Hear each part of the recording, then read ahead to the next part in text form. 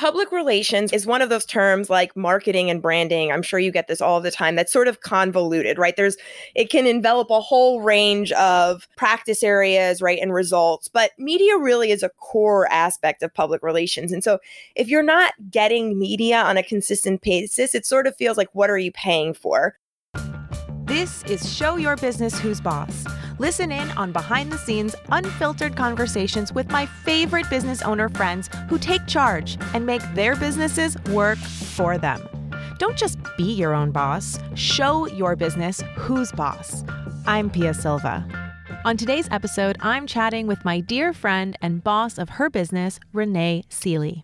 Renee owns a super badass boutique PR firm, ERPR Group, that specializes in finance, technology, media, and entertainment. I'm not going to give it away here, but she has a very unique business model that blows other PR companies out of the water and can serve as an inspiration to anyone running a small service business on how to really stand out as an expert and get paid the big bucks. In this conversation, we covered topics such as how going against the traditional PR model is getting her clients 10 times the results, one of Renee's daily habits that keeps her on the cutting edge of her industry. We debate whether you can or cannot guarantee PR to a client. We discuss our shared addiction to to-do lists and how we're both coping, and the 30-day challenge that we've both taken with life-changing results that you can start right after this episode. So buckle up. Here we go. Hey, Renee, welcome to the show. Hi, Pia. Thanks for having me. So excited to connect with you here. I've invited you on because this is Show Your Business Who's Boss, and you are such a boss of your business, and you always have been since we met so many years ago through networking. Who introduced us? I was thinking about that. I think it was Keely. When I was working at my last firm, I was working with her and you, Smith. And you knew her, what, through the music scene? I don't know how I know Keely. You just know everybody. I don't know Keely anymore, but you and I became friends and we stayed friends, and that's so glad cool. We did. I know. Oh, so I knew you before you even had ERPR Group. No, we had just launched, and you knew me when Eva was involved, which was obviously an interesting transition. So when we launched ERPR, Eva and I were partners, and then she transitioned off, and then it's been me ever since. Right. She is the R in ERPR Group. She's the E. I mean, she's the E. Yes, right. Exactly. It's fun tidbit because a lot of people think, right, ER, and I think we've actually talked about this before, sort of like emergency. Exactly, because we do, tend to work with people sort of on the fly and jump into things pretty quickly, but it really was Eva Renee and sort of stuck. So she'll always be a part of it in spirit. No, it's a great name, and it's nice that it actually was a authentic name from you guys. As somebody who started my business with a partner, would you have ever done this on your own? Do you feel like you would have started your own PR group on your own? No. I think I absolutely needed to have a partner. And I think if Eva was interested still in being on her own, just the long of the short of it is just, I think for some people being a business owner is the right fit, whereas being really successful within a company is a better fit. And Eva was sort of the example of the latter, right? And I'm really the former. But if she was still interested in being on her own, I would have her as a partner, but I don't think I would partner with anybody else. And I think she was really the catalyst because I think for confidence reasons, I always looked to her, and she was really sort of a guide and a mentor to me for that. And making the leap with her, of course, felt like you had a bit more of a safety net, right? Because there was somebody there with you. And I'm also a big proponent of two minds are always better than one, right? It's still why when we staff projects now, we always bring multiple people in, right? Because I think being on your own, it's helpful to have other perspectives and other people weigh in. But I think once her and I decided to part ways and she went back in-house, I just sort of ventured on my own. How'd you feel when she left? Well, to be honest, I basically had a nervous breakdown. It triggered anxiety like I had never experienced before in my life. And that was, I think, a lot because having her as a partner was that safety net, right? There was a safety feeling in knowing that I was doing this with somebody else, right? And then being out on my own when, I was still young, I was still learning and feeling like I didn't have all of the answers and I didn't necessarily have that person to depend on to even just brainstorm with. It felt shattering at the time, earth shattering, but I think it pushed me to invest in things that really helped me grow as a professional, both as a business owner and as a publicist, right? But also as a person, I really invested. I got a coach who helped me a lot, right? And sort of put me on the path of, I started on yoga and meditation, which was really helpful, and building those habits and reading more and really looking to other resources to sort of brainstorm or build ideas around and not necessarily just being a partner. It really pushed me to do those things. And I think in the end, they were very beneficial to me because I think I've grown a lot since then. And I might not have been drawn to that had what happened with Eva hadn't happened. Yeah, she was like the training wheels that got you to do the thing that you're really meant to do because you're such a badass business owner. And I'm so excited that this is all yours. I mean, you really have grown into the CEO of this business in an amazing way. Well, thank you. And yeah, I mean, I think that's a good way to put it. And I think also what I enjoy about having my own business, right, and being a business owner, and that for better or worse, you're sort of involved in the whole gamut of things, right? Where I'm as much involved in the books of the business, right, as I am involved in servicing clients. It gives me a range of tasks to do, which I find challenging. And I think other people aren't necessarily well suited for that, not for better or worse. Yeah, you have to want to take that stuff on. I mean, you had to learn all about business. Me too. I had the same experience. Oh, wow. I have to learn all these things. I didn't realize I was going to have to learn all these other things. Totally. And I'm still learning, right? Yeah, I think there's still things that we'll always be learning. Exactly. And I think that's a really important mindset to have, is that you always need to be curious and be learning, right? I'm actually reading, I feel like you'll appreciate this, Ray Dalio's Principles. Have you read it? No, I hear that coming up a lot. I'm going to have to pick it up. I can give it to you when I'm done. About halfway through. It's so good and so well written. And he talks about that, about always looking for the best answer, even if it's not coming from you, right? And knowing that you don't know everything. So you have to constantly be seeking sources to learn more. And I think as a business owner, success really isn't rooted in that, right? Because you can't know everything. And you need to know what you don't know and be willing to invest in those things, whether it be building that skill yourself or investing in partners or team members, right, who can complement that. But I think that's so important. And I think that's really been reinforced for me as sort of a principle of my own since being a business owner. I don't know if you feel the same way.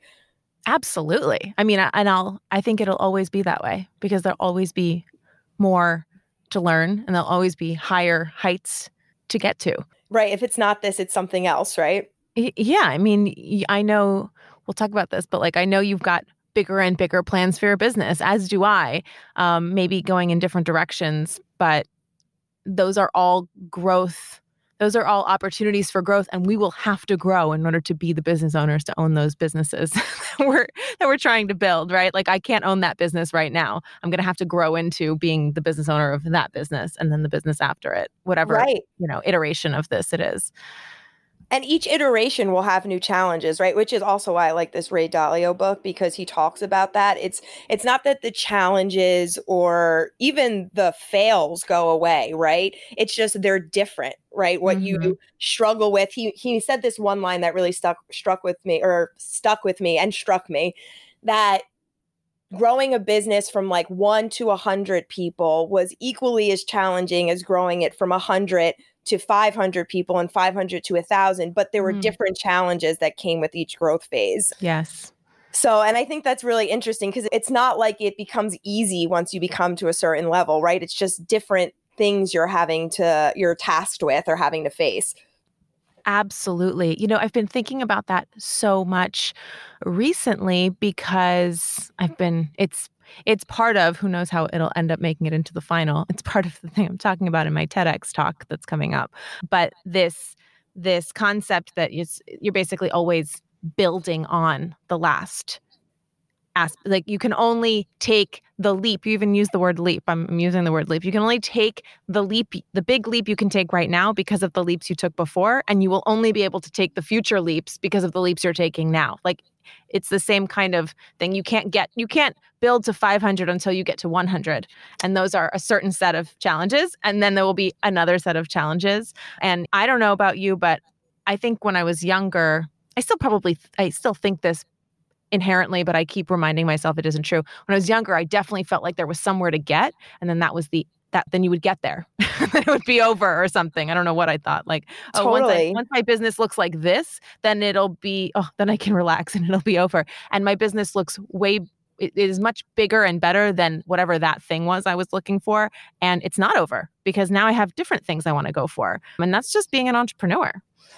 I totally agree. And I think that also plays into, and I think you and I have talked about this over the years. And honestly, I've been super inspired by the way you guys have run your business in finding what's right and really making iterations, even if you're staying at sort of, I'm small still and purposefully small, right? But I've made changes in terms of the clients I'm going after, the people that I want to work with, right? And I think that those can have big changes, even if you're in, let's say, within a certain growth phase of the business, and learning to adapt to those and being okay with making those changes, I think is another skill. It's almost like a muscle, right? That you have to work out and build and get stronger with time. But I think that that's equally important.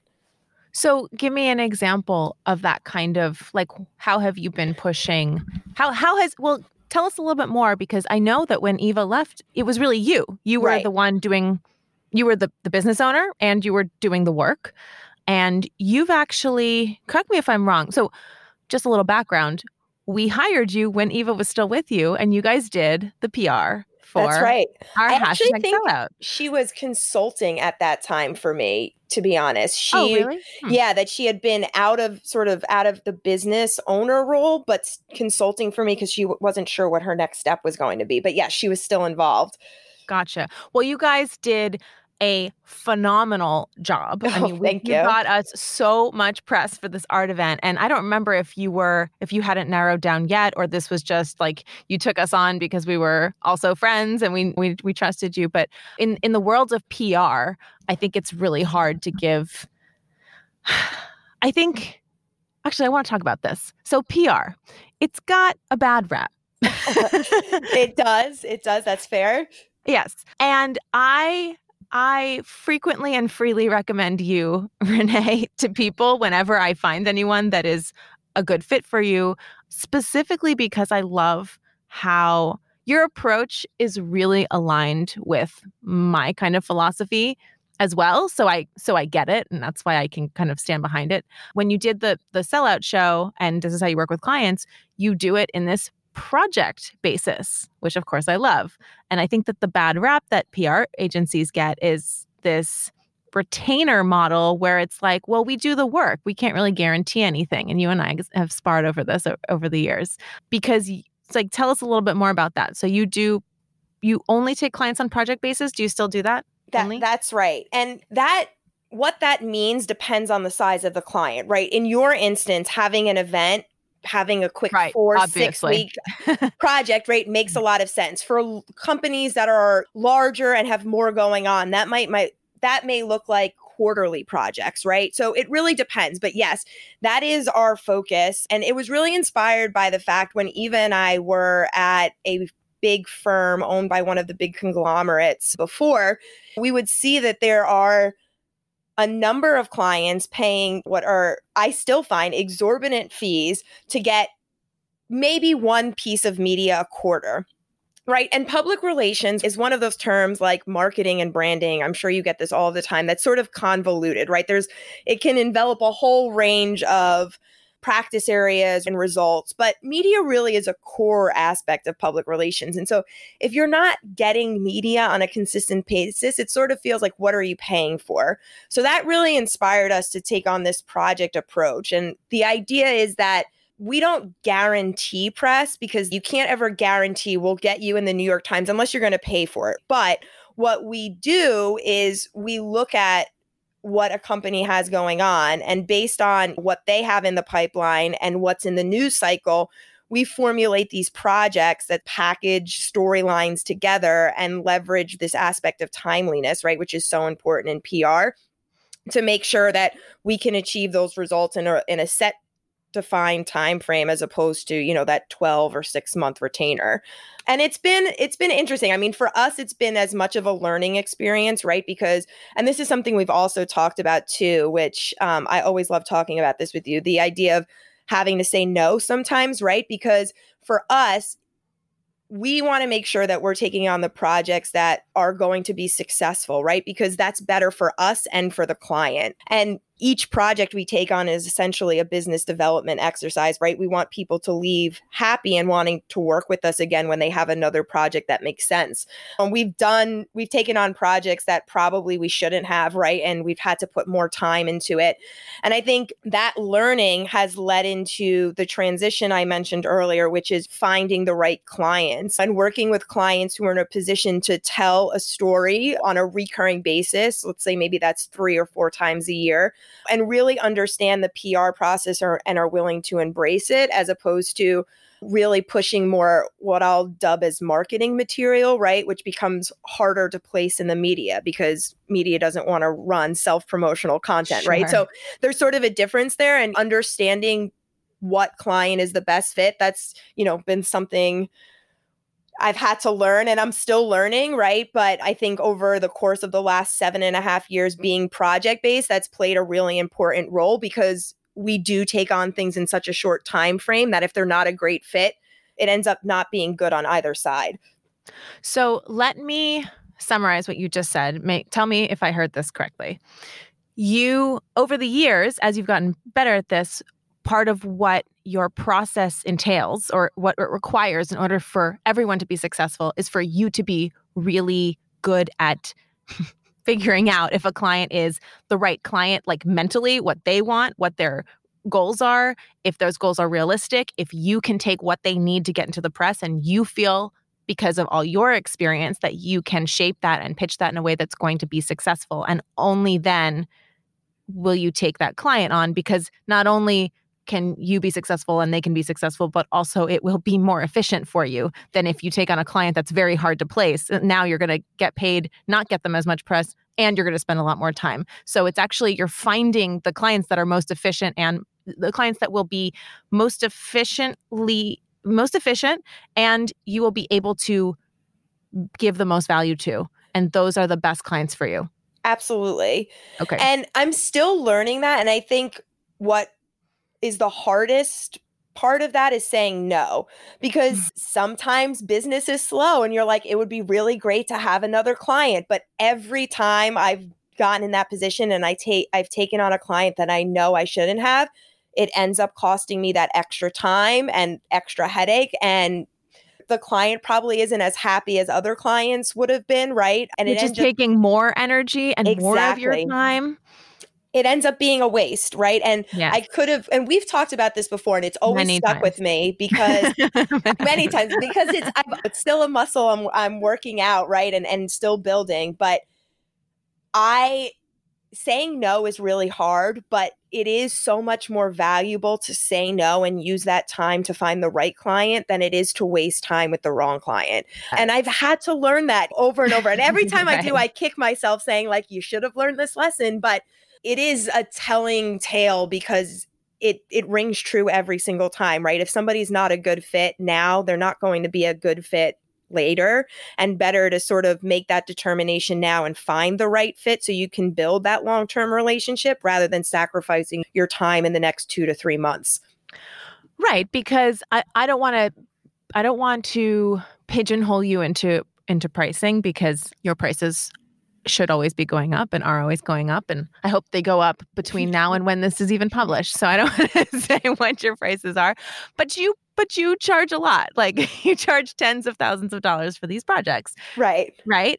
And so every client is worth a lot. And not only that, but a lot of your clients, you will do a project and then another project. I mean, some of your clients, because you work with them pretty consistently, it from the outside, it could almost look like a retainer. It's That's not, right. though. You're just treating it as a project, which I love so much. It's like you're doing the retainer thing, but by making it project-based, you're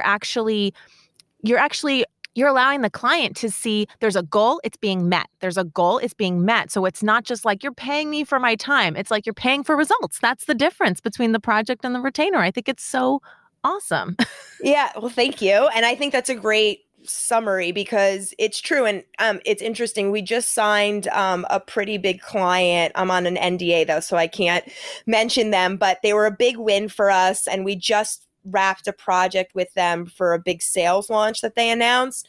And we had about 2 weeks and we're launching another project with them next week. So essentially from the outside, we are sort of their agency on record, if you want to, put it in traditional terms, but they didn't pay for the last 2 weeks. And frankly, it was a thankful thing for me because we would have been spinning our wheels in mud because we don't have things aren't approved quite yet, right? And so there's not really anything we can be doing to be generating press. And so the 2-week break is good on both sides, and it allows us to reset and, like you said, set those goals again so that come at the end of the next 3 months when this next project ends, we can really measure our success against what we set out to do.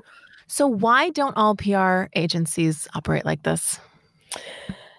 Well, it's funny. I actually had somebody tell me once, an old client, he was like a Stanford MBA launching a fintech startup. And he flat out said to my face, I'm never going to survive as a project-based firm because you can't have recurring revenue. And it's so interesting to me because, to be honest, I would say 90% of the people we work with us because we're project-based initially, right? And then they Right. love our work. So it's really what our hook, line, and sinker is, right? It's what reels people in.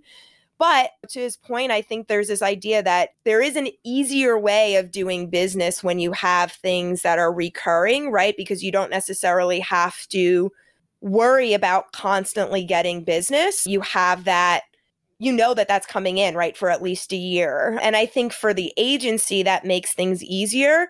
But I do think that leads to a bit of complacency, right? Yes. I think. And it does make my life harder, right? I'm not in an easier position because I'm project-based in terms of I am constantly on the hunt for new business, but I also build these long-lasting relationship with clients that use me multiple times over the course of the year, right? And so those are the relationships I'm investing in. And they come back to work with me because I could do a good job on every project, right? I've worked at other agencies before and I worked in-house, right? So I've seen things from so many different sides in terms of how PR is executed and the results that come with it. And I was just always so unimpressed with the way retainer-based agencies operated. Mm-hmm. And I certainly don't want to put all agencies down because not every agency is in this basket, but a lot of them look at media relations as a junior task, right? Where you have a expert or an MD managing director who's sort of the 10, 20 year plus veteran comes in, sells the project, will oversee it, but they delegate the actual outreach and the media strategy to their associates 23-year-olds. Yeah, exactly. And listen, I was 23 once and I was working in-house and I was said, I get press, but I was learning in-house from a team that were all media relations professionals where the EVP and the SVP were still calling press and had front page stories lining their walls because that was their profession. When I went to agencies, nobody was trained in media. They were write a press release, send it out over the wire, pitch it out to your media list. And that's just not an effective way of getting press. And so I think when you're on retainer and you sort of look at press that way and delegate it, you have opportunities to sort of fill in the work with talking points and messaging documents, and you find other ways to make up the work. But in the end, that work has minimal value to compare to the actual press, because in the end, what you want, that's the engagement. And sure, those documents will inform the press, but they're not going to get the press. And I think that a lot of firms undervalue that. And I think that that's why a lot of people, when they sign up with retainers, are really disgruntled. You're not the first person I've heard this from. I have this conversation often. Sure. I'm literally pitching a startup right now who told me they spent $100,000. I'm not even kidding. $100,000 with a firm. They wouldn't name it to me, so I don't even know the name, but they said a well-known firm over the course of almost a year, and they got them 2 pieces of press coverage. I mean, I can't even believe an agency like that is in business, to be completely honest, because I don't know what value you're bringing. So, well, what you've done is you've aligned your incentives with the client's goals. I mean, I hear that in some ways this is harder for you, but on the flip side, I have watched you build this agency, and you have established a reputation, like a very high level reputation that is continuing to bring you, I mean, correct me if I'm wrong, continuing to bring you referrals more and more each year. Yes. I mean, and you've raised your prices quite a bit in the last 7 years. Yeah, that's also an inspiration from you, Pia. Well, it's every time we have coffee, I tell you to raise your prices. I'm like, it's time. I know. And I love it because I need to hear that. And that's why I value these brainstorms so much because, again, back to my earlier point, I do think having multiple perspectives and sometimes you get in your own head. You need to hear that. But yeah, I'm definitely referral based. And I think that's another thing that's been interesting in terms of where I focus my energy. I always think of that. Did you read the book? What is it? The 80-20 principles? I use the principle. I haven't read the book about it. Okay. But we've, I think, discussed it too. But I think for me, I look at that for my relationships because the majority of my business is referrals, right? I'm in a relationship-based industry, right? I'm in media relations. So my relationships with clients, right? And how I get them are also important. It's not something that I would necessarily put out an advertisement for, right? So I think about what are my most fruitful relationships, and that's one of the areas I think I've focused on a bit differently. And it's been interesting, obviously, with the pandemic and how to build those relationships. But with firms like venture capital firms or private equity firms where they have a portfolio of companies, those are extremely valuable to me because one relationship could yield a lot of clients, right? Mm-hmm. And so trying to, I guess, strategically network in that way, I think has been something I've been thinking about a lot recently, where can I put my resources and plant my seeds in places that will be extremely fruitful as opposed to maybe just getting one client out of somebody. Right. And your time is worth a lot now. So it doesn't make sense for you to waste even an hour with somebody who's not going to be as valuable as a different person you could spend an hour with or doing something else. Exactly. I will say the one thing, though, that I think you do such a fabulous job at and I still struggle with is setting those boundaries. I'm often asked to have calls and someone will send me the calendar invite for an hour when I'm only really willing to give a half hour. Right. And I have such a tough time navigating that in a tactful way. But you do that so beautifully. Oh, yeah. Oh, thank you. Yes. It's a muscle also. But you and I should talk about that because I think just having those boundaries, I think for me, it was almost like how you can kind of blame it on policy. Like, oh, our policy is this. I kind of became that. My policy is you get 15 minutes. And if there's a reason to have a longer conversation, then we can schedule another call. But I don't talk to anyone for more than 15 minutes at first because no one I don't have any reason to unless I have a clear explanation. And I actually find that people aren't really turned off by that. They more they really respect my time that so much more. And you can do that, Renee. Your time is super valuable. An hour of your time. I mean, they need to pay for that. Yeah, I mean, and it's crazy because it sounds so easy. And if I were on the receiving end of that, I would be like, yeah, sure. Okay, no problem. But to be the one to say that, but I like that, our policy, because it's sort of, you have an out. Yeah, I think you should think of it like that in your own head, like my policy, because this is how I manage my time. Sometimes to be honest, sometimes it gets away from me if I'm not paying attention or something. And then I've gotten on a call or I've been in a situation where I'm like, how did this happen? And I feel like I'm watching my time get stolen from me. And I get really upset because I am so protective of my time. And I think you need to think about it a little more like that because your time is, you could put a dollar value on your time and it's very high. So when somebody gets a free hour, it's like you losing money. It is. Well, and it's funny you say that because because I'm project based, right? And because I charge by the project and the deliverables, I often have a hard time managing time within a project. And it's actually something I just worked on with. I took an executive training course, and it was something I worked on in terms of like implementing that, because it takes away more time. And actually, one of the best pieces of business advice I ever got is from a family friend. She used to run HR for all of L'Oreal in the US and South America.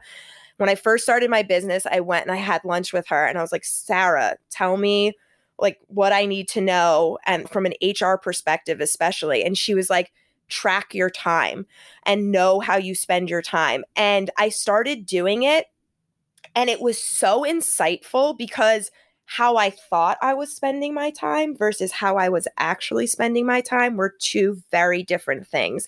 And the clients I thought I was spending more time on and were sort of a drag, and I'd like roll my eyes at sometimes if they make extra requests, right? I was actually being more efficient than some of other clients that I was spending extra time on. But in my head, I thought differently. And so it was so insightful.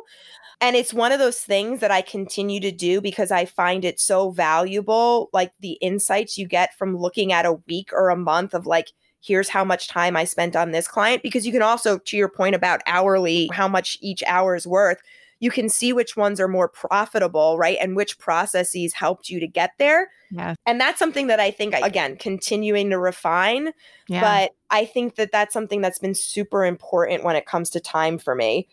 Good for you for doing that. I tell people to do that all the time. I find it very hard to do. I found it very hard to do for myself, and I also find people don't want to do it. How do you actually do that? Like, did you get an app or? So I was using FreshBooks for a while. I really liked their time tracking system, and I was tracking by 6 minutes, so 0.1. And basically every time, I'm one of those people, I am very habit oriented, but it takes me a while to start a new habit, but I really invested in this. And so once 2 weeks, let's say, that it became sort of second nature. Every time I finished a task, I would always have the FreshBooks tab open, and I would just put it in there. And I had like predetermined subjects, like, was I pitching? Was I on a meeting? Was I writing a byline? Right? Whatever it was. So I could even break down. In this project, I spent more time on meetings, which I hate. I feel like those are always inefficient, versus outreach, right? Which is what gets you deliverables. And I need to do something about managing that, right? So it was super helpful. And I think, again, the thing that was most insightful was how I thought I was spending my time was so different than how I actually was spending my time. Wow. That's amazing. And that's amazing that you implemented that like that. Is there an actual timer? Like you turn it on and turn it off? You can, but I didn't use a timer. I just sort of would like write things down. I've always been a writer when I kind of have like so many like random Post-its in my office that I just like write notes down on. Yeah. But they do have timers. And I actually think I was looking in QuickBooks or Intuit, like their SaaS program. I'm pretty sure they have a timer. And I was actually, I think I might have even started on Excel, which was much less efficient. Yeah. But I think there's a lot of things out there. I think I've looked into it. So I think there's even some apps that are specific to it. So I would say find the one that works with you user interface wise, because I think that's important. But I really highly recommend it. I think it's something worth investing in. And in the end, it doesn't really take too much of your time to record the time, but the insights you get out of it are so valuable. Oh, that is great advice, Renee. Thanks for sharing. And I'm, again, so impressed that you did that. I can only imagine, I mean, having those insights and seeing one client is actually taking up more time than another when you thought the opposite. I mean, that is so invaluable. Well, and it's funny too, because it goes back to, and again, something we've also talked about extensively is the filters through which you see things. You might perceive one client as making a lot more requests or seemingly creeping outside the scope of work more so than another. Mm-hmm. And so that filter almost makes you think that you're putting more time into it when that might not actually be the case. So that's, been also interesting in terms of what requests do I deem more outside of the scope, right? And how do I avoid that? And I think it goes back to process, right? Which is something we've also talked about. How am I seeing something? How does that impact sort of the work and how I'm perceiving my time? Right. Right. I want to go back to something you said because I just love your business model so much in PR specifically, but also as it relates to how I think any small service business, I mean, if you're a solopreneur, or even if you start to have people working for you, which you do now, is that your model is actually something that I think anybody that's in a retainer business could implement. And even though I know you said in some ways it makes it harder for you because you're always looking for new clients, I would say retainer businesses are also usually always looking for new clients. It's fair. And also, if you were to, because you do these short project basis, I don't remember exactly how much you charge for things, but if you're charging $30,000 and the project is 2 months, like your retainer is 15 grand a month. Like it's, you might not have it for the year, but your retainer is higher than a lot of PR companies might be. I agree. Yeah, that's right. And we are at about that range right now. Yeah. But I think the way that I position it, and truthfully, when you look at it in an annual basis, you end up spending less with us to get more, right? So I'll give you an example. We've been working with a large mutual fund company for 6 years now, and they have a couple of different brands, and they constantly launch new funds, right? So those are often opportunities to engage with press. But we tend to work with them, let's say 2 to 4 times a year, depending upon what they have going on. But we tend to package a lot of those announcements into one project and couple that with what I'll dub a thought leadership campaign, which might be commenting on market trends or writing op-eds to submit to different publications, right? So altogether, there's a really rich opportunity for storylines. And within a 2 or 3 month period, we might get them 30 or 40 pieces of coverage, right? And that's because we're going after a lot of storylines at one time. It gives us the opportunity to do that. So then if we engage 3 or 4 times in the year, that's 100 pieces of coverage, right? And if you want to, let's say it's like 120 just to make it even. So that averages out to about 10 pieces of content a month, right? And while they might not all run within a month, a lot of press tends to spread itself out, and it'll be right, at least within different sections of the calendar year. And if you compare that with a retainer agency, right, at least in my experience, I have not really worked or seen agencies that have been able to generate that for startups, right, on a consistent basis. And it's not necessarily always the agency's fault, right? Sometimes there's just no content to pitch, right? Sometimes you're like scraping at the bottom of the barrel in hopes that something will catch. But again, you don't take those clients. Exactly. That's the point, that we don't want to engage when that's the case, because there's so many variables that makes it bad on so many sides. It makes us look bad to press, right? We don't want to be flooding people's inbox when there's not a story to share. We don't want to be taking people's money when we can't deliver something. And we don't want to be like stressing out over the fact that we can't get something, right? So it is win-win in that way. And that's sort of our guiding star and principle. And I definitely think agencies are capable of doing this. I think more and more agencies are actually considering project work. I mean, even when I was at agencies, they were taking on project work. I think it was a lot smaller and certainly not the focus. But I think because of all the pushback and transition we're seeing with advertising agencies, PR agencies are sort of having to align because of that, right? And work with clients in a more amenable fashion, right? Where I think project basis sort of speaks more to ROI as opposed to just this consistent payment and not necessarily sure if you're going to get something in return.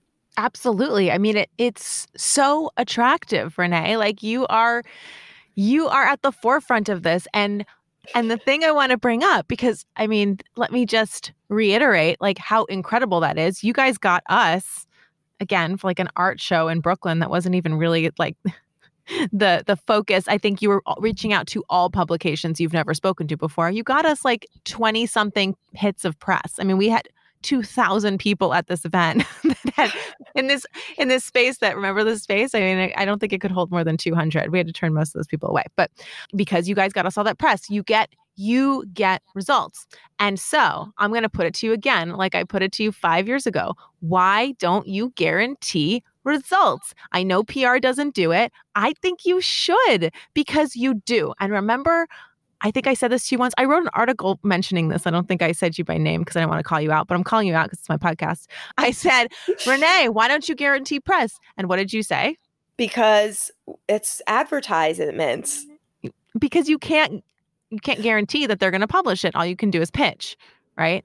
Right. That's what you said. And I said, yeah, but have you ever not gotten somebody press? Have you ever stopped? Like, if you had a hard time getting someone press, did you not keep going until you got them press? Because Renee, I know you would never take a project, not get someone any press, and then No, that is true. We've never gotten press. Yeah. We've gotten multiple pieces of press for every project we've taken on in the last 7.5 years. So I told you, why don't you charge more and say, I guarantee you press or your money back, because you would make more money saying that. Well, here's where I get, frankly, a little uncomfortable with that. And it's because of my relationships on the media side. So there was a PR firm, I don't know the name of it, but they were basically positioning themselves as a pay-for-play placement firm, essentially meaning you want to be in TechCrunch, that's $2,000. And when we get you in TechCrunch, you're going to pay us $2,000. And putting a price tag on outlets and publicizing that. I get those offers all the time. Oh, and TechCrunch found out and wrote a scathing report about it, so much so that the PR firm went out of business. And basically the editor wrote, if you paid this PR person to get you press in TechCrunch, let me know and I will personally reimburse you. And I can sort of understand why they might feel that way. And it's because think about the way press media make money, right? They make money off of advertisements, right? Where they're getting paid for their placements and from subscriptions, right? So the thought that somebody else is getting paid for a placement in their particular publication, I guess could sort of feel maybe, I don't know if disrespectful is the right word, but sort of feel unprofessional maybe a bit, versus I'm working with somebody who's helping us shape the story and also engage with press, and that may land in a number of publications. I mean, right, we might have a target, like we might work with you and you might say TechCrunch is our goal, right, since we're talking about them. And we'll target them and we'll try a million ways to try and get in there based on your story and what they publish. But I can't guarantee that TechCrunch will publish your story, right? But that's different. That's connecting it to the publication as opposed to just connecting it to getting somebody press in the first place, which is the thing PR agencies won't do. Yeah, I don't know. I don't know. I don't have a response to that then. I guess it's just I'm dying for you to do this, Renee. I know. I wonder, maybe I should just like write a blog about it and put it and post it and use that. I don't know. I have to think through this because maybe I'm just putting my own filter on it, my own like, that's not the way things are done filter, when there's no maybe real reason why that's not the case. But that's what I'm saying, because to me, from the outside as a client, I'm going, why can't you guarantee you're going to get me press? Why are you taking me on as a client if you don't know you can get me press? And then they hide behind this. I've had these conversations. They hide behind this. Well, I mean, we can't. We're not them. Ultimately, it's up to the writers. And it's like, yeah, but you've been doing this for however long, and whether or not you can get, not in this publication specifically, but whether or not you can get this in some credible publications or not. And if you really can't guarantee that, then you shouldn't take me on as a client, or you should be willing to give my money back, because I'm not paying for you to try. I'm paying for results. And I say all of this to you because you get more results than anybody. So I'm you're the perfect person to say this. I know. And I totally agree with you. People should be paying for results and not for the attempt. And that's funny because I'm in this group on Facebook that's a bunch of publicists, like a professional sort of group. And you constantly see publicists complaining about clients who complain that they're paying and not getting results. And that's sort of odd to me, but go get them results then. Don't complain. Well, I will say you'll find people who complain, and it's sometimes because they don't like the media they're placed in. So this might be another interesting conversation. So with media and in PR in general, and this might be true for branding too, I'd be curious if you find this, but it's one of those areas that I think a lot of people know how to think they know how to do it, but just want to hire somebody, to do it. And so they can sort of be instructive, or they have a lot of expectations as to what can be accomplished from the get-go, even if you sort of tell them otherwise, right? But I feel that way also about media brands. So people look at media outlets the same way sort of they do designer clothes, right? There's, ooh, I'm in the Wall Street Journal. Ooh, I'm in the New York Times. Same thing as like, look at my Gucci belt, right? And I'm not saying that in any way to put down the Times or the Journal. Obviously, they're both extremely respectable publications, and there's certainly a time and place for them, right? But take USA Today, for example. They are the largest or the widest circulation paper, right, in the United States. Really? Which means, yes, engagement-wise, you get a lot. Think about it. They're like in every hotel you stay in. There's a wide distribution. But my mutual fund client, right, it's much more valuable for them to be in investment news, right, which caters to the financial advisor community, as opposed to being in USA Today, even though investment news has a fraction of the circulation. Of course, it's more targeted. That's what good marketing is. It's targeted to the people you're actually trying to talk to. Who cares if a billion people see it if none of them are your clients? Oh my gosh, you have no idea. That number drives so many people's expectations of PR and sort of where placement should go. And it's funny because I think I have to have a lot of strategic conversations about that, but it's sort of funny to me because I think a lot of times people will prefer the sort of designer brands, right? Sure. Even if they have a publication that's servicing their specific audience because they've never heard of it before. And so sort of bringing this full circle, the reason I bring this up is even if we get press for clients, sometimes they feel disgruntled, or not disgruntled, that's too harsh of a word, but they feel maybe a little let down because their story is appearing more in those trade publications than a full feature in the journal. But that's because their story doesn't warrant a full feature in the journal, right? So I think there's sort of what's possible and capable, and sort of making sure that those are aligned with expectations, and also sort of having a bit of education there, because I think the process of getting press is sort of foreign to a lot of people. And because you have those strategic conversations, because you know to have those strategic conversations, because you know to educate your clients and to ask them those questions to weed out the people who just want designer press that's frankly impossible to get because they don't have a good story and they're not press-worthy. All of those things are what make you the expert that commands the high prices that you get. It's so funny. You always have to tell me this. I'm like, yeah, you're right, Pia. Thanks. But I think, as a business owner, it's nice to have sometimes that you don't always see yourself that way. Right. Well, I'll be your mirror today. Okay, thanks. Renee. Because I hear you, and I can see how a lot of people might be in this space, just like there are people in every space who are new or haven't gotten to the level that you've gotten to, where they're even maybe aware of that, or maybe understand how to manage expectations, how to really filter out clients who are not a good fit, who are not well positioned to get value, who you maybe just are not a good fit for, right? Like you have really narrowed your focus on the kinds of clients that you work with.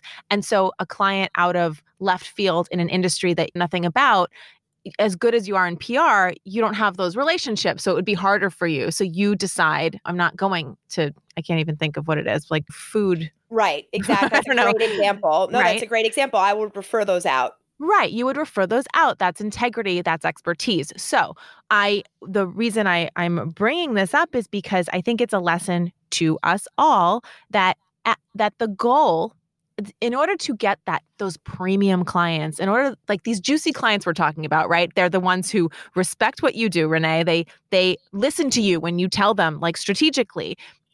You're not going to get a full page in the Wall Street Journal because your story doesn't warrant that. However, I'm going to get you these things because that's actually what's going to get your goal forward. And when they see that and then listen to you, and then you deliver on that, you create that expectation, and then you deliver on it as promised. And that all creates that juicy, delicious trust and warm feelings that brings them back to hire you again and again. And then when you raise your price, they don't blink.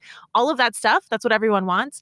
That comes from having confidence in your process and also having spent years building that process and expertise so that you can say that stuff with authority in a way that I would imagine the people you're talking about that are complaining in that PR group haven't built that yet, might not even know that they should build that, right? Like that's not even on their radar. Yeah, it's true. And I think it's also, I think I was fortunate enough to come out of a media company, right? And doing media and doing PR for a media company. And so I saw the process of what goes into creating a media story, right? So I think that that's really important in how you approach PR, right? And so the more you can sort of understand the inner workings of how media works, right? The more successful you can be and the more you can pass that along. I think in the end, the more successful the client will be. Yeah. Well, and pairing that with what you were talking about at the beginning, which is just kind of a hunger for always learning and getting better. And I mean, tracking your time to figure out how you can make your process more efficient. And that all of these things are what is going into you being able to have that kind of authority speaking to a client. And I think I know you already say no to tons of clients. So even when you say, like, I have a hard time saying no, like, we're talking about at a very high level that you're like having a hard time saying no to those clients who are almost a perfect fit, but like, or whatever. My point is the more you do this, the more I think you'll start to see how you really are, whether you say the guarantee thing or not. That's just more of like like I had that idea when speaking to you like 6 years ago, and I've just been like dying for you to do it ever since. But I think that whether or not you actually put that on your website or even just say it to a client, I think the expectation is there because you've created that expectation for yourself. Like you guarantee press to people, even if you don't say it, because I know you would never not get people press. And quite the opposite, you're getting them way more press than anybody else would. And so I'm just saying, like, hey, I think there's opportunity in that because that's the thing that people hate about PR. And so it is true. Maybe you're inspiring me to go change my website and write some new messaging after this. I would just be even curious. Like, do you know how on what is it? JetBlue, I think maybe JetBlue, you pay more for a flight if you can refund it. It's kind of something like that. A lot of them are like that. I think so. Yeah. It's like you can pay a premium to get the guarantee. And I didn't make this up. I forget this guy's name, but somebody gave a presentation at EOA like years ago, and he called it the obnoxious guarantee. And that's kind of where I got it because you were the person I thought of when I heard this. He basically said, charge 50% more, make an obnoxious guarantee. You may refund somebody once, but the amount of additional money you'll make from having the balls to make a guarantee that also makes the people feel more secure because really all they want is the value. All they want is the outcome. People are willing to pay. That's why we talk about selling based on value. People are willing to pay so much more to get the outcome that they want. And I just think the PR is like ripe for the picking. No, you're absolutely right. You're absolutely right. You're giving me a lot to think about. I wonder if I'm interested in seeing that presentation. Was it recorded? I'll find it after. And okay. And I'll send, yeah, because I quoted him in a Forbes article I wrote about this, where I'm talking about you too. Maybe I mentioned you. I think you did send it to me. Yeah, you linked us. Okay, I'll find it and put it in the show notes too, because then my other friend who's in PR, Ciara, who was on this show, she like put a response on HuffPost about in response to my article, because she was kind of like arguing the opposite about not being able to guarantee, because you can't control what the journalists write. But again, going back to but if you pick your clients right, you basically can. But I think that's also understanding, like, I think what's in the media, right? Like when I went out on my own, one thing I kept saying to myself was like, if I'm going to bill myself as this media relation expert, I better be a media relations expert, right? And so I need to know everything the media is covering. So I read at least 36 newsletters from probably 20 outlets every single morning. And I mean, I literally spend at least an hour reading the news from Bloomberg, Wall Street Journal, Ad Age, Adweek, Fortune. I could keep going. And that's because I need to know what people are writing about, right? Like, how could somebody trust me to tell them this is what the media will be interested in if I don't know what the media is writing about, right? So I think there's that portion of it that helps you know what will work and what won't. But that's a constant thing. That's super inspiring, by the way. Yeah, keep going. No, I was just going to say it's one of those things that, like, I can't. It's, again, another muscle discipline, which is, I think, probably everybody struggles with. But sometimes I definitely struggle with the self-discipline. But it's that discipline of I do it every single morning without fail, because that's what makes me good at my job, right? And that's what makes me be able to say, I know what I'm talking about. And I've done it for at least, I would say, the last 6.5, 7 years. I wouldn't say I implemented it as soon as we started, but pretty soon thereafter. And every time I get a new client in, let's say, a new area, and let's say there's a outlet I'm not familiar with, I'll sign up for their newsletter to make sure I read it every day. Wow. And I just don't know that many media relations professionals do that. And so it's hard to give advice on media when you're like, I don't know what was Chironed on CNBC this morning. Well, how did you come up with that? Where did you get the idea to do that? So I'll tell a little story. Yeah. When I started in PR, I don't want to say the media company because some people might not love me for it, but I applied to a blind listing and landed at a large media company and was in their media relations department.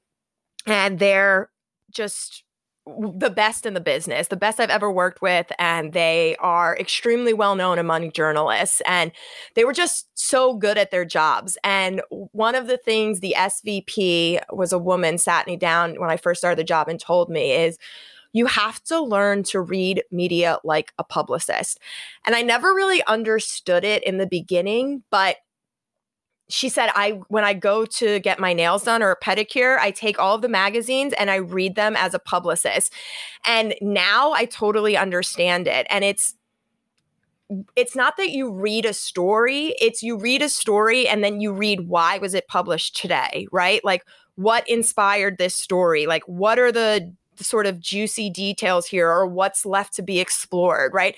And when you start looking at media stories that way, you see opportunity. And so I say all of this because in order for me, again, to be the best at my job is I need to be able to spot those opportunities. And I can't do that if I'm not reading the press and if I'm like not reading it as a publicist. So I've done it sort of ever since. And like I said, it's sort of time consuming, but well worth it. And I mean, it really sounds like it must sharpen your mind you're priming your brain on the topic so that when you go to work, this is the stuff that's top of mind and you're going to think about it when you're pitching, right? Or coming up with stories or. Absolutely. And you also see it's interesting when you read lots of different media frequently, you start to see like there are biases, right? And it's not, let's say, explicit, but one publication might cover a story different than another publication who covers the exact same story. And that's also helpful for understanding, we want to tell this story, which outlet's better. So I think all of those little nuances are important for really developing a strategic media relations plan. And you can't have that if you don't know what people are writing. Wow. That is such a great case study and example of what it really means to be an expert in your space, going above and beyond to just continually get better and be the sharpest tool in the toolbox. I mean, and especially in PR, and I think this is true in marketing in general, but in all of our spaces, the more these, especially in marketing, it's constantly changing. So you can't be an expert and then stay in a vacuum. You have to always be up on whatever's going on. That will make you more valuable than the people who stopped learning. Absolutely. Whenever. And I think a lot of people kind of rest on their laurels or on whatever, whenever they felt like they achieved expert status. and that's, people are going to pass you by. People like Renee are passing you by, guys. Well, see, that's what I love about you, Pia. You're always working on something different and sort of working to hone a different expertise. And I love that because you guys have done so much and it's evolved in so many interesting ways because of that expertise. Well, thank you. It's funny because every time I start something new or have to learn something new, I'm like, okay, one more thing. It's like, that's what I mean by the like, oh, I'll get there and it'll be done. Like, it's never done. And that's okay. That's what will make us better. Valuable. Valuable. And also be able to adjust as things change, as they are changing faster than ever before. You can only change if you're willing to roll with the punches and keep learning. And learning and change is hard. So just the act of being good at learning and changing, I think, is one of the most valuable things. I mean, when I think about raising my son, I think the number one thing I need to teach him is adaptability and how to learn. If you're adaptable and how to learn, I don't care what you learn about. I just want you to know how to learn and how to be adaptable, because those are the most important skills. It's so smart. I feel like you just have to always be curious and hungry to want to know more. I think the death of expertise is being like, oh, I know everything, right? Because I think there's always something new to know and new to learn. And I think it's important to always keep that hunger and think that there's still more to achieve or still more to uncover, and not just say like, okay, I know everything I need to know. Right. And I think some people might shy away from the idea of always needing and wanting more, but I think it's not so much because you need more. It's because that's just growth. Like, that's just life. Life is growth. And if you stop growing, you kind of start dying. I agree. It's funny. My husband, Bill, is sort of that person. He's just always content. And I respect that so much, because I think happiness isn't something that like you're striving to achieve, right? It should be something you have now. But he's definitely more of, like enjoy the ride, where I'm more of like, okay, what's the next thing? What's the next thing? I need to focus on this. And I feel like I don't think one way is right or wrong. I think go back to, I probably am going to say the name of this book wrong, but in college I read Aristotle's Nicomachean Ethics, and his whole point is there's always going to be somebody greater and somebody less, and like true virtue is found in the middle, right? Somewhere in the middle. And so I think the same thing about this. There's got to be some sort of happy medium between this hunger for learning and growth and wanting to do more and learn more, but also sort of like being content and happy and sort of enjoying the ride. I mean, the marriage of those two, the happy medium is what I think about trying to hit every single day. I know, it's so hard, right? It is hard. It is hard. It's easy. I mean, I'm an extreme person. I know you're like, you and I are both pretty intense people. Yes. Yes, very much so. I like intensity, and that happy medium is the opposite of intensity. It's don't be too intense in either direction. So I find myself going go hard, super hard and intense in that direction, and then deep chill. Yes. Turn off completely. Don't nothing, go off the grid. That's why I go off the grid so much. No, it's very true. I'm the same way. I am the same way. And I think there's a good thing, I think, though, in the pursuit of trying to find that happy medium. Because the first step is knowing. So, knowing you have a problem. Right. Yeah. And I think it's something I consciously think about for sure. Even with like this year. You said you were meditating. I fall in and out. I use the Calm app because I find guided meditation helpful. Another thing Ray Dalio in Principles talks about, I guess he got into, I'm going to botch this, but some sort of meditation that the Beatles got into in India. And so he was like really inspired by it in the 70s and has been doing it ever since, and says it's like the best thing he's done to help him align his logical and emotional brains, which is another part of the book. But I know the benefits of it. It's one of those things, like what I was saying earlier, I'm a creature of habit, but because I haven't instilled the habit yet, it's been really hard for me to keep up with it. But I do find it super beneficial. That and just exercising in general has always been helpful for me to clear my mind. If I didn't have that, I think I would be very anxiety ridden 24/7. Yeah. It's a good release for me. Do you meditate before or after your hour of news consumption? Usually after. It's bad. That's crazy. I don't have a great morning routine. I will say that. I've read Miracle Morning. I read a lot of and Did you ever try it? I did it for a while. I did. I read it while I was on vacation. I was really inspired by it, but then I like fell off the grid. I also follow this guy on Instagram called Before 5 a.m., I think. And his whole thing is like, well, I don't do that. I tried, and I'm definitely a morning person, but I am that person who wakes up and like the first thing I do is check my email, and I just start reading everything and going through because I want to know what's going on in the day. So I don't know if it's the best habit, but it is one of the first things that I do.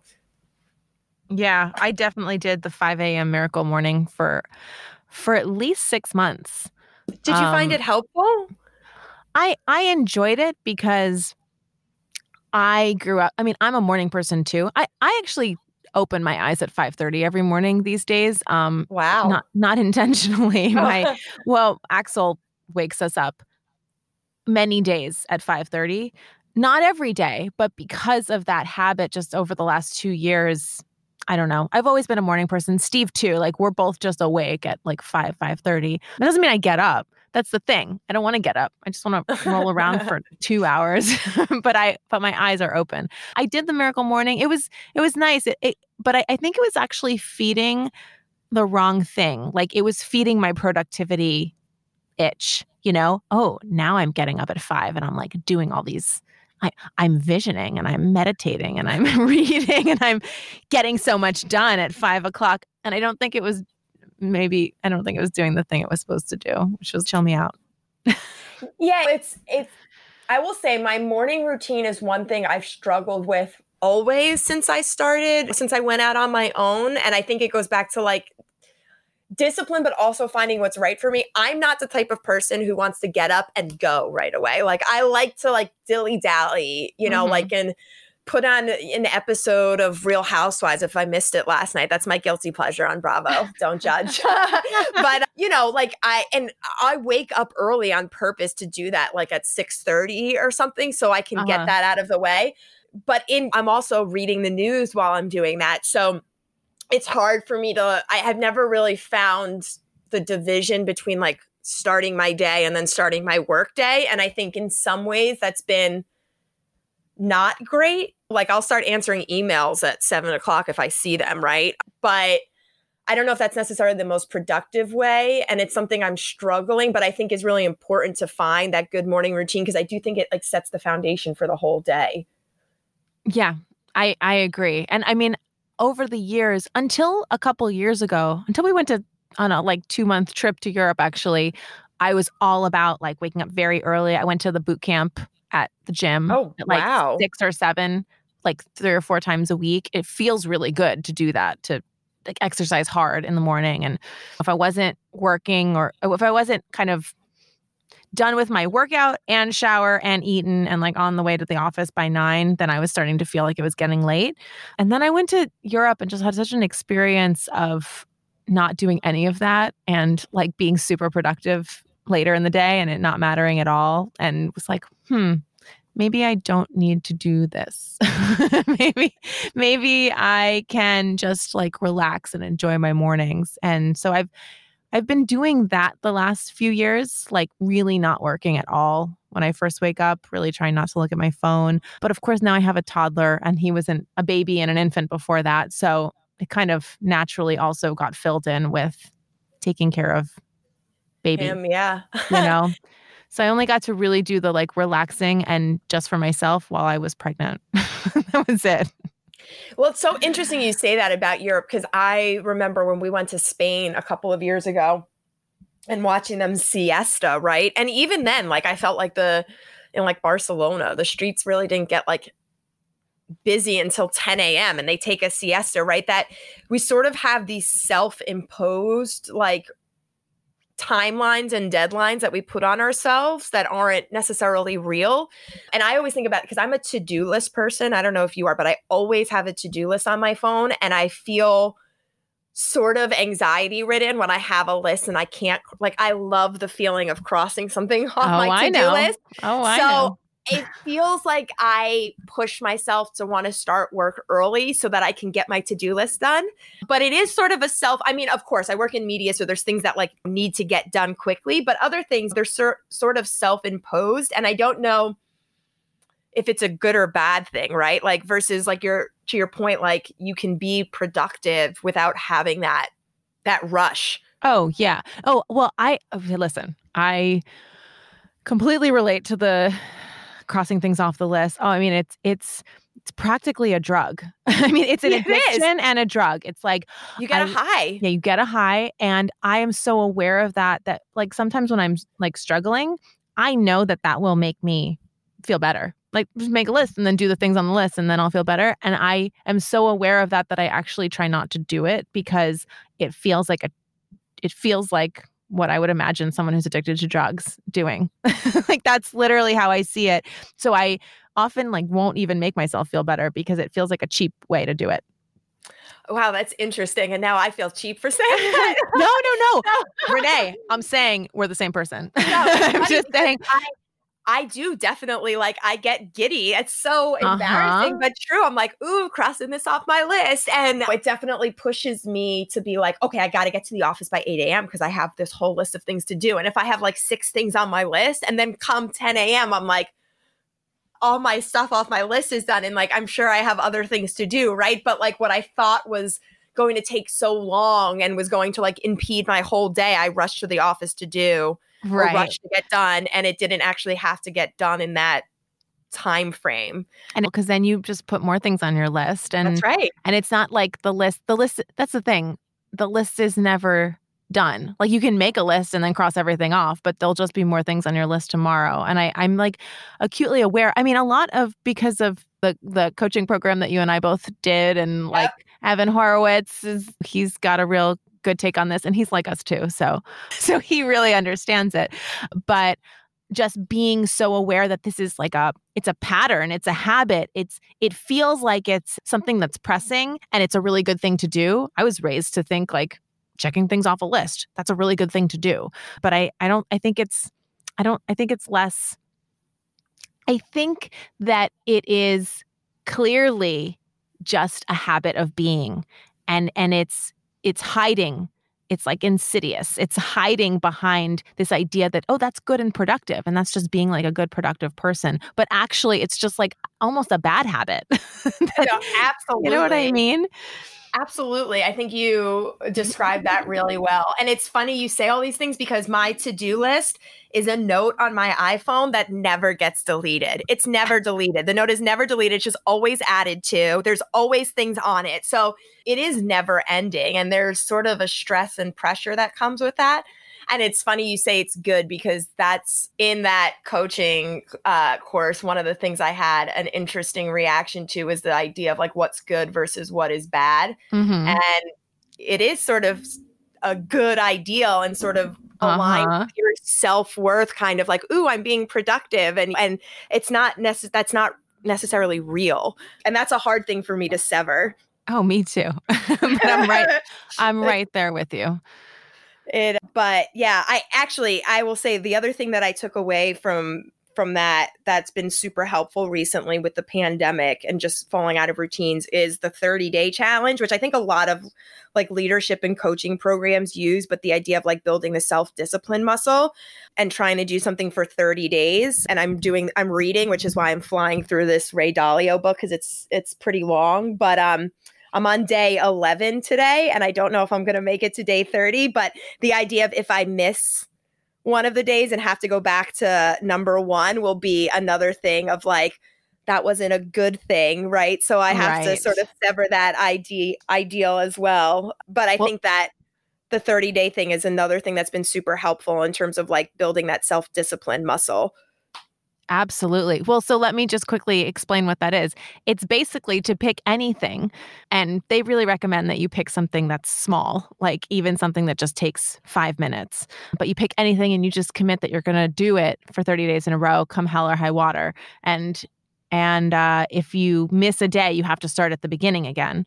And it's really surprisingly hard to do. And I had a lot of resistance to it because I don't like to do anything that I'm supposed to do. And the second I had to do it, I was like, I don't want to do that. But I had to do it to get into the goals. That was like a requirement that you had to finish your 30 days first, which made me even more angry about doing it. But I did it. But the thing that it does that's so powerful, and tell me if, and this is what you mean about the discipline, I found it almost gives you more, it's a great way to build self-confidence. What's the word? Your self-esteem. It's a great way to build self-esteem because it's just a really easy way to set an expectation for yourself and meet it, to make your word your bond, to say, I'm going to do this thing and then actually do it and commit to it. And just the act of doing it, even if it's not, because people say, oh, I'm going to do yoga every day. It's like, that's too much. Like you might have to miss a day. Start small, but just trying to do that for 30 days, it's surprisingly hard and it can be really, really valuable and discipline building, like you're saying. I agree. So when I was first introduced to the challenge, mine was a headstand because I'm into yoga and I've been trying to build that practice. And it took me a couple tries to get to 30. And I finally but what was interesting for me too, in addition to the self-esteem, there's a lot of self-awareness. And another thing we've talked about before is the idea that when you fail, right? Like, or when you miss a day, right? It's not just that you missed a day. It's like, why did you miss that? And like sort of exploring what was the lapse and the commitment there. Mm-hmm. And it sort of, at least for me, made me realize, for better or worse, especially in my personal life, sometimes I wasn't really committing to things that I would say if it was like plans, right? Or if I said I was going to call someone. And it sort of shows you that you have these challenges of like, you do need to align what you say with what you do. And sometimes that alignment isn't always there. And I found that very insightful because I think it showed me that it wasn't just in the challenge, but maybe other areas of my life where I was sort of lacking on commitment, and sort of looking at why that was happening. Cause I think that that's, equally important, not just that it happened, but like what was the catalyst for it. Ooh, that's really good. I really like that. Yeah, it's amazing how many things that I know. I think about it all the time. I know. What did you start your first thing with? Do you remember? The first one I did because I was feeling so defiant. Because I had you had to text your coach. So right? That was your thing? Well, you had to do your thing and then text your coach. And I was so annoyed that I had to text somebody about it. I had to do something and text somebody, especially because I felt like I could do this with my eyes closed. Like I did the Miracle Morning this was about 6 months after I had done Miracle Morning. I was like, I did Miracle Morning where I woke up at 5 o'clock and spent an hour reading by candlelight, visioning, meditating, stretching, blah, blah, blah. I did that every day and didn't miss a day for like 6 months. So I can do this. I don't need to prove it to anybody. So the thing I chose was just to text my coach. I was like, I'm just like, that will be my thing. Just that I'm texting you that I did it. And that was a lot. There was like a lot there, like what's wrong with you that you are so defiant about this thing? And more so like, how is this holding you back? Right. It's not so much like, so what? It doesn't matter. It only matters as it relates to, well, how is this stopping me from doing things that I have such a strong reaction to having to do something that someone else is telling me to do. Like, I know there's so much that comes up with it. So much. I remember when I was first introduced to it, in the group, there was a guy who had been doing it for a while and he was like on day 100. He was doing like 5 push-ups a day or something. And in my head, I did not realize what an accomplishment that was until I started the 30-day challenge. And I think it must have taken me at least 3 attempts to get to 30 days for the first time. And I was like, and then I tried to keep going and I like dropped off after day 32 or something. So to stick with something for that long is so impressive, especially when it's a new habit. Not like brushing your teeth or taking a shower or washing your face, right? Something that's new, and to keep up with it for that long, it's so impressive. Oh, yeah. Did they tell you the story? I remember when they explained it, that the story they told us was somebody who had been doing it, for like 100 days or had been doing it for a very long time. And his thing was to play guitar. Like, even if it was just for 5 minutes, he had to play guitar every day. And that he was in an airport and his luggage got lost and he didn't have a guitar. And he like found someone who had a guitar and was like, hey, I need to play your guitar. Oh my gosh. No, I've never heard of it. That's amazing. Yeah. Talk about just dedication. Yeah. Because, what that story says to me is, it doesn't matter if he plays a guitar or not. It was about his commitment to, I am going to do this no matter what. And I think that is so powerful. It gives me the chills right now, even because if you can create a situation where when you say you're going to do something, you know that you are definitely going to do it. What you do is you turn your word into truth. And I have done so many things over the years to do this more and more that I feel pretty confident about my word being truth. I don't know to that extent, but the idea that if I say I'm going to do something, I just know I'm going to do it. There is no way. And the kind of power that gives you when you're, for example, running a business, like being able to say, okay, you know what? I am going to learn that. And you're going to learn it because you don't let yourself down. It's true. And it's even more important to have that quality, I think, being a business owner, because nobody's, at least for me, the hardest thing was nobody's looking over you, telling you have to be at the office at this time. It's all up to you. You have to set those boundaries and you have to be the one who commits to it. Like for me, one thing I'm working on now and not doing a great job at, to be completely honest, but is trying just to create more content for my blogs. Like I started this interview series with journalists where it just asks them a couple of questions. It's just like insight into their personalities, and I have to commit to blogging, or at least doing it once or twice a week. And it's funny, I have it in my calendar and I haven't been that great at committing to it, but it's one of those things that like part of the reason I'm doing this challenge again is to like work on that, because I know how important it is to say, okay, I'm going to commit to this and like I need to stick with it, because one, there's a purpose for it, and two, like it's important if I say I'm going to do something, I'm going to do it. I love that. I love that you're going to do this to strengthen that. That is so smart. Well, I don't have the coaching anymore, so I feel like I have to like implement it myself. But so I don't know if it's going to work. Yeah, but that is you. That is you being your own coach, which is so cool. And I'll say the one last thing that I got value out of from it is the facing the failure part of it. I don't know how much of this like hits you, but how do you feel about the word fail? Like, I don't like that word. Oh, I'm cringing even as you say it. When I was saying it, I was like, do I want to use the word fail? That's so like tarnishing. No, but they make you use it, and I get it. And that was such a trigger for me too. But that was important to realize that the word fail is triggering, because, for example, if you try to do this 30-day challenge and then you don't do it, you fail to do it because you forget a day, how crappy that feels.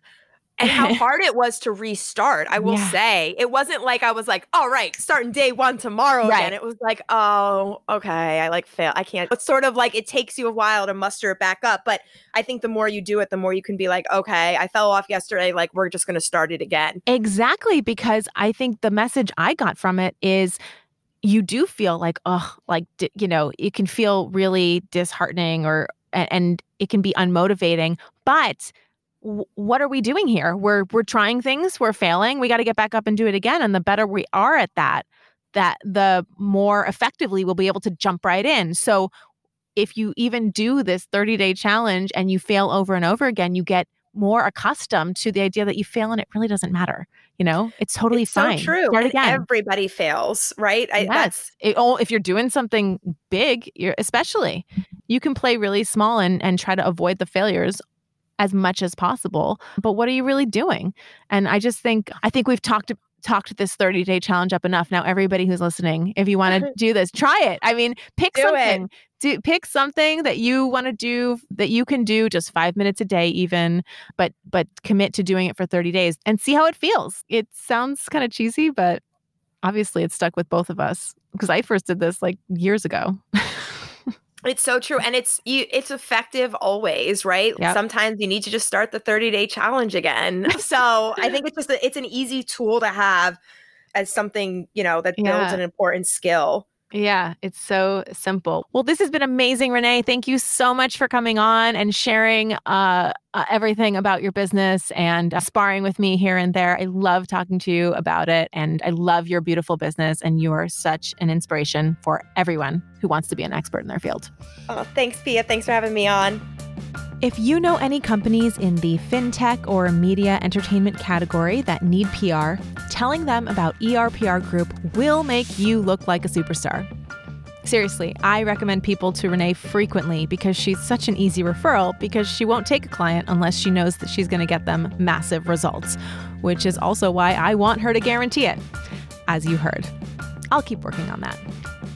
Also, if you know other entrepreneurs who struggle to put their business in its place and could benefit from hanging out with us, please share this podcast with them.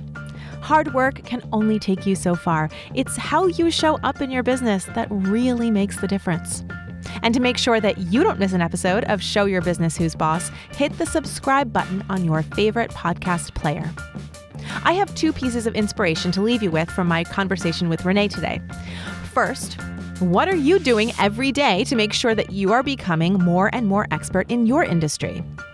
You want to be seen as the authority in your space? Then you need to be the authority.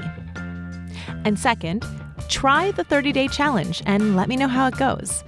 It's harder than it sounds, but the payoff is great. Strengthening the power of your word to yourself and building more self-discipline will help you get farther in your business. I guarantee it. And that might just be your next step to showing your business who's boss.